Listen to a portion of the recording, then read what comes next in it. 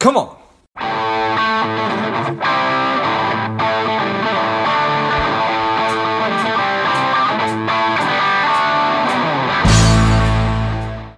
Hello, dear listener. Before we get into today's show, quick ask. If you find value in today's show or you've gotten value out of a previous show, please leave us a quick 5-star review. Be super grateful. Thanks a lot. The strong, the powerful Paul Katzoff is here on Money Savage Create. Welcome, Paul. Hi, George. Thanks for having me. I appreciate it. Yeah, excited to have you on. Paul is the CEO of White Canyon Software. It is the premier provider of data erasure software. I'm excited to have you on. Paul, tell us a little bit about your personal life, some more about your work, and why you do what you do. Sure. Happy to. I have 4 wonderful kids, beautiful wife.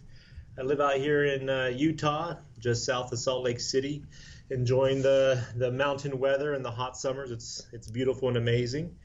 And I love business. To be honest, I fell in love with it in my MBA program, and I love just all the components of helping customers find solutions, working through issues. At the same time, the day-to-day kind of grind and grudge to get things done. I love it all.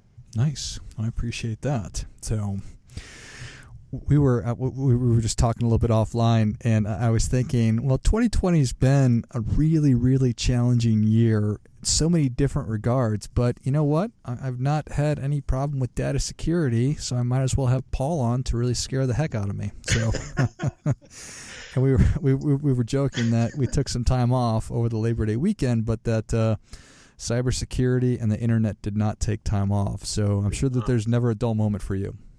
There isn't. We come upon all sorts of different situations day in, day out. You would be surprised on the data security side how many organizations have called us up. We've been doing this for 22 years, but we'll still get the random call from a Fortune 100 saying, hey, we don't erase anything before they leave we don't erase any computers or anything before they leave our facility. Don't tell anyone. Wow.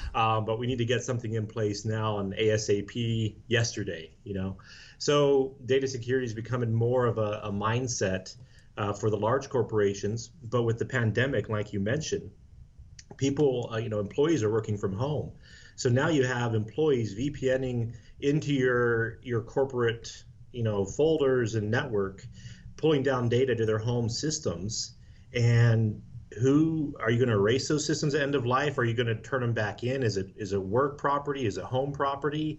It's opening up a can of worms that the CDOs, chief data officers, and CISOs all over the U.S. and the world are kind of going, oh boy, we got a couple more months to solve this, and then before it gets to be a big headache or a data breach or something like that. Gosh, I hadn't even really thought about that, but what a whole nother can of worms, I think is the term you used, and it's perfect. That that remote work and all the wonderful things that go along with it potentially, but then all of this. What flashed into my mind was just the disaster that the Hillary Clinton private email server was, and that so it's like, okay, now everybody sort of has one of those. Yeah, everyone has something on their home computer. Does a guest have access to your Wi-Fi? Are they able to browse the network and see the folders on your work computer? What's the protection? What's the security level? And if something gets out in the wild, whose fault is it? Who takes the blame for company docs or personnel files or PHI making it out there? So it's not a lot of fun, to be honest with you. No, it's I think if I think about industries that I know nothing about, and it's really opaque and murky, I always think about, it's like if I bring my car in to a mechanic and they say, well, you have this, this, and this. I'm like, well, I have absolutely no idea, so I'm just going to take your word for it. Yeah. And this is another one of those things. It's like, I have no idea. And if I were to think about it more, Paul, I'd think, well, maybe these, maybe a lot of folks don't have any idea because it's always changing. It is. It's changing day to day. The technology is changing. The equipment we have. We didn't have phones like we do now 5-10 years ago. Everyone has a phone. Everyone has an app with their work email on it on their phone if they want it, if they want to stay in touch. Mm-hmm. They have Slack or chat communication platforms as well on those phones, iPads, home computers, laptops. Just the the ease of access to the data is great, or to the knowledge is great, but at the same time, what comes with it is that data may still be on your computer drive when you're done, or you may email it accidentally to someone else. How do you protect yourself? How do you make sure that you don't have any of those instances happen to you or your company? Right. And the answer is we work with people like you, Paul. Well, you mentioned cybersecurity as well, how it's kind of opaque. I think most cybersecurity techs like it that way. They don't like people to understand what they're doing to protect their network or protect their corporation, because the pluses about computers is you can do anything with a computer. The negatives with computers is you can do anything with a computer. So once you protect something, after a while that becomes kind of obsolete, and that kind of protection or firewall or whatever, or encryption, can be broken or attacked. And so it is a cat and mouse game, and I think that's kind of where that opaqueness comes from, is not understanding how quickly things change day in, day out for everyone. Yeah. Oh, right. Okay, Paul. Fair enough. So, well, just I just want to sort of fire some things off at you here. Sure. For people, like, I know that I use Google products. So I use Gmail for my personal email, and I've got stuff on Drive. And how secure is that? Or should I stop using it? You're relatively safe in those tools. I mean, the chances of your data getting out of those systems is pretty safe. You have to be aware, though, that your data is probably or maybe used, I don't want to go on the record here, but maybe used for marketing and other purposes, or they for sure are. Other things by Google. So as far as your specific information in Google Drive being safe, it is, as long as someone can't break your password, get in there and open up your drive, or you had the iCloud hack a couple years ago. You're relatively safe on that front, and Google, of course, is motivated to keep their systems protected for you. Yeah. But there is, as far as privacy goes, you don't have full privacy with that. No, I certainly appreciate that. And in terms of, it seems like it's a pretty recent phenomenon, and everything sort of runs together, but that on my computer, I do use a Mac, where it'll give me a suggested password when I sign up for a new password. You have thoughts on that whole process? I'm for all of that. I don't think that's a problem. The question comes is, where is that password stored, and will, in the future, currently, are there cyber attacks being done to try and pull that password file and get all those passwords from you? Is it encrypted? How protected is it, so that if someone does start targeting that file from your system, can they not get all your passwords with one fell swoop? Is kind of the risk there. Got it. Yeah, fair enough. All right. So I want to circle back on what individuals can do and what organizations sort of checklists for what they need to be doing to make sure that they are protecting themselves as much as possible. But I wanted to talk a little bit about, you mentioned at the top that you really love business, and you love all the different aspects of helping the client to achieve their goals, but you also just love the grind of the day-to-day work. And I was curious, before we were jumping on the call, I imagine that your work is so logical and it's so data driven, but how do emotions play into what you do on a daily basis as CEO? Emotions are probably 90% of what you do as a CEO, or my role. I mean, I'm working with employees every day as far as motivation, accountability, new targets, new strategy, failures, support issues, everything like that. So on my side, it's maintaining a kind of an emotional position with each of my employees to kind of motivate them and work with them individually, or my managers, whoever I'm talking with, and help them understand the full picture, help them have the motivation to get it fixed or improve it, or what our strategy is and why it is. So I think emotion is still a huge part of managing. It hasn't gotten to that whole, just yes or no, bits and binary kind of situation yet. I don't think it ever will, as far as humans go. But it's a very hands-on, interactive process, and I love it. I think it's one of my favorite parts is interacting with my employees and and talking about targets and goals and explaining it to them and kind of seeing them get the full picture and get the drive and get the vision. That's any manager's responsibility, is to help their employees do that and see that. Yeah, well, amen to that. And I think that seems to be one of the areas which I think is really hard. It's hard, I think, for a lot of people to be empathetic, and particularly as you have so many different responsibilities and so many different balls that you're juggling all the time, to make sure that you are showing up for your people and supporting them and giving them everything that you need. But I imagine that that's really a big part of your job as a leader. It is. And I think, you look at great leaders, you look at, okay leaders or good leaders, what's the difference? And as you dive into it, I think underneath it all is passion. You got to have a leader that has passion and tenacity for what they're doing. You want to be successful at what you're doing. Any manager in any position, no matter what company, you need to have that kind of passion to get things done perfectly. And I really think, I don't know if this is on the good side or bad side, but I think OCD or perfectionist managers are the best because they want it to be perfect. There's an inner drive for their customers to be happy, for the process to be simple, for their employees to be happy.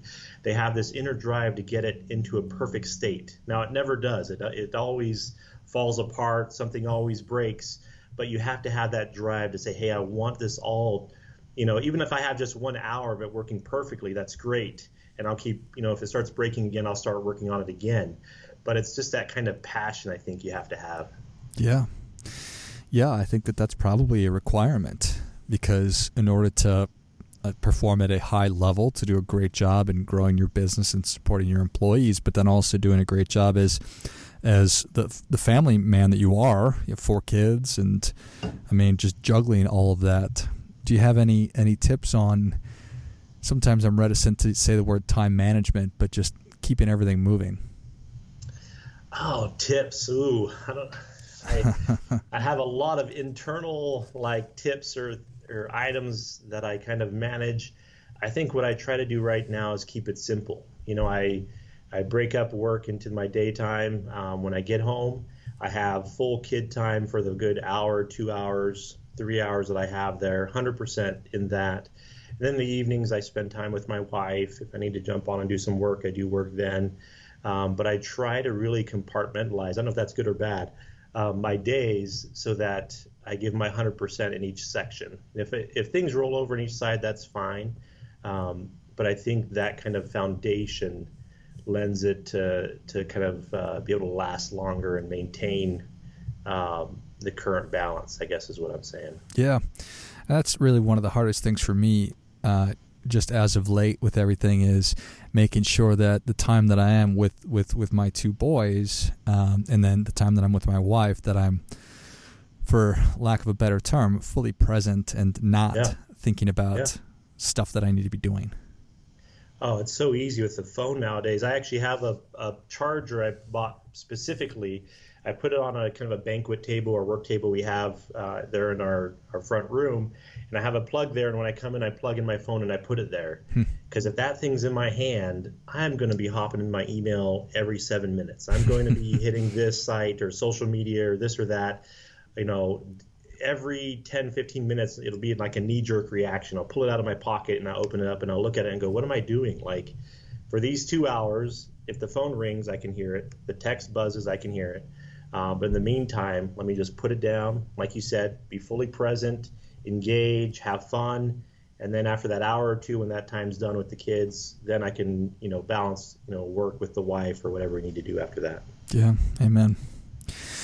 All right. So if you could give us sort of and if it's possible, just give me the framework that you think that people, maybe individuals, need to be doing to make sure that they're protecting themselves. And then if there's sort of a punch list, and maybe I'm asking you for an hour-long answer here, but just sort of a punch list for what businesses can be doing. And, if it's, you need to outsource these things, if you don't have like a chief technology officer. So let's maybe start with the business. Sure. On the business side, it depends what size of business you have. You have some small, medium-sized businesses that can't afford a full IT team. Nowadays, the market has become such with managed service providers or MSPs, and also the IT service management industry or ITSM industry, where even the smallest company can have access to a service provider that has all these tools, firewalls, network security, tickets, network mapping, all these items that used to be very kind of only available to the large corporations is now kind of funneled down to the small corporations where they can get a part of these kind of systems and products, and there's licensing that fits their size and corporation. So instead of a $100,000 a year license, it's maybe $700-800, but you get the same quality. You need to protect your 50 or 100 systems, so it's a much different price point than the large corporations. I'd recommend any business to kind of go through what they need. If they already have an IT department, they're kind of on their way there. If they don't, invest in a third-party provider, and then also look at data overall. Where is data stored? How is it accessed? Who has access to it? What is in that data? Is it valuable? Is it risky? Is there a legal liability if it's private health information or PHI? What do you do to protect it? Because there's some HIPAA fines that can come into play there. How do you manage all your data? Is it protected? Is it safe? From the moment it is received in your organization to the moment it leaves, or when your systems leave your organization? Do you erase them? Do you shred them? Do you donate them? How do you manage what is storing your data and your data overall, so that overall you can kind of step back and say, okay, we have good tools in place, we're following the industry standard, and we can improve over time. Everyone can improve, but this is a good baseline, and we can start from here. And there's lots of third parties out there that'll come in and do an audit for you, help you as an organization to improve. Nice. All right. And how about just an individual at home? What should they be doing to make sure that they're relatively safe online? There is many things online to be safe with. One is passwords. You mentioned passwords earlier about getting a password that's provided to you. Sometimes it's kind of hard because you get stuck with remembering all these passwords. One of our recommendations is to create a kind of a password algorithm where it's, let's say for example, it's a number, it's the first 5 or 6 digits of the domain plus a random word that or like, and then a special character. That way it changes for every website, but at the same time you can kind of remember the formula for it, your passwords. That's one solution there. Browsing online, never give out credit card details unless you're 100% sure of that organization or that website. Be very careful with Instagram. There's a lot of ads on there where you click on it, you go to buy, and it's a fake ad. It's going to steal your identity or steal your credit card details. Be very careful with, if you ever have a feeling like this isn't safe, or I don't know about this email, or I don't know about this phone call or this website, stop and do your homework. Backtrack to the main website, do a Google search for it, go into it through a different angle, go and look at that product and purchase it that way. If it's an email, be extremely careful with what you click on. I tend to use my phone for most email kind of links or clicks, because with the phone, I know the operating system is protected, whereas with my Windows computer, there's a good chance a bug can get infected on that system, and I'd have to then clean it and so on. So overall, just be very cautious on what you're clicking on, where you're inputting your information. Never give out Social Security number. Never give out, I'd say, your personal phone number or cell phone number. Get a Google number, have it forward to your cell phone, and give that out everywhere. And you'll be surprised how many calls you get to that Google number after the first week. It will shock you. So there's a number of things as a consumer just to be cautious about. And it's always changing. As soon as we get good at something else will pop up. There'll be some other way that they'll pursue our information because it's valuable. On the black market, credit card details are $1 to $8 a piece. The big money right now is insurance information. They go for about $100 a record. And the idea here is, they get your insurance information, they get a fake ID, they go in and get knee surgery, go into the doctor, get their knee diagnosed as you, go in and get knee surgery, and then you get the bill, and you say, I haven't even had knee surgery. What are you talking about? Wow. And there's a lot of, I guess, cons is one way to put it, but there's a lot of scams out there and a lot of ways to kind of take advantage of the situation. And so as the consumer, it's ultimately your responsibility to protect your information and if you ever have a doubt, in surfing, there's a phrase, if in doubt, don't go out. So if in doubt, don't click, don't submit, just back up and wait and take another day, wait a day, try it again, take a look at it. Still in doubt, do Snopes or check other online places to see if it's, an accurate accurate website or product, and then go from there, but be very cautious. I like it. Well, Paul, thank you so much for coming on. Where can Savage Nation learn more about you, and how can people engage with you?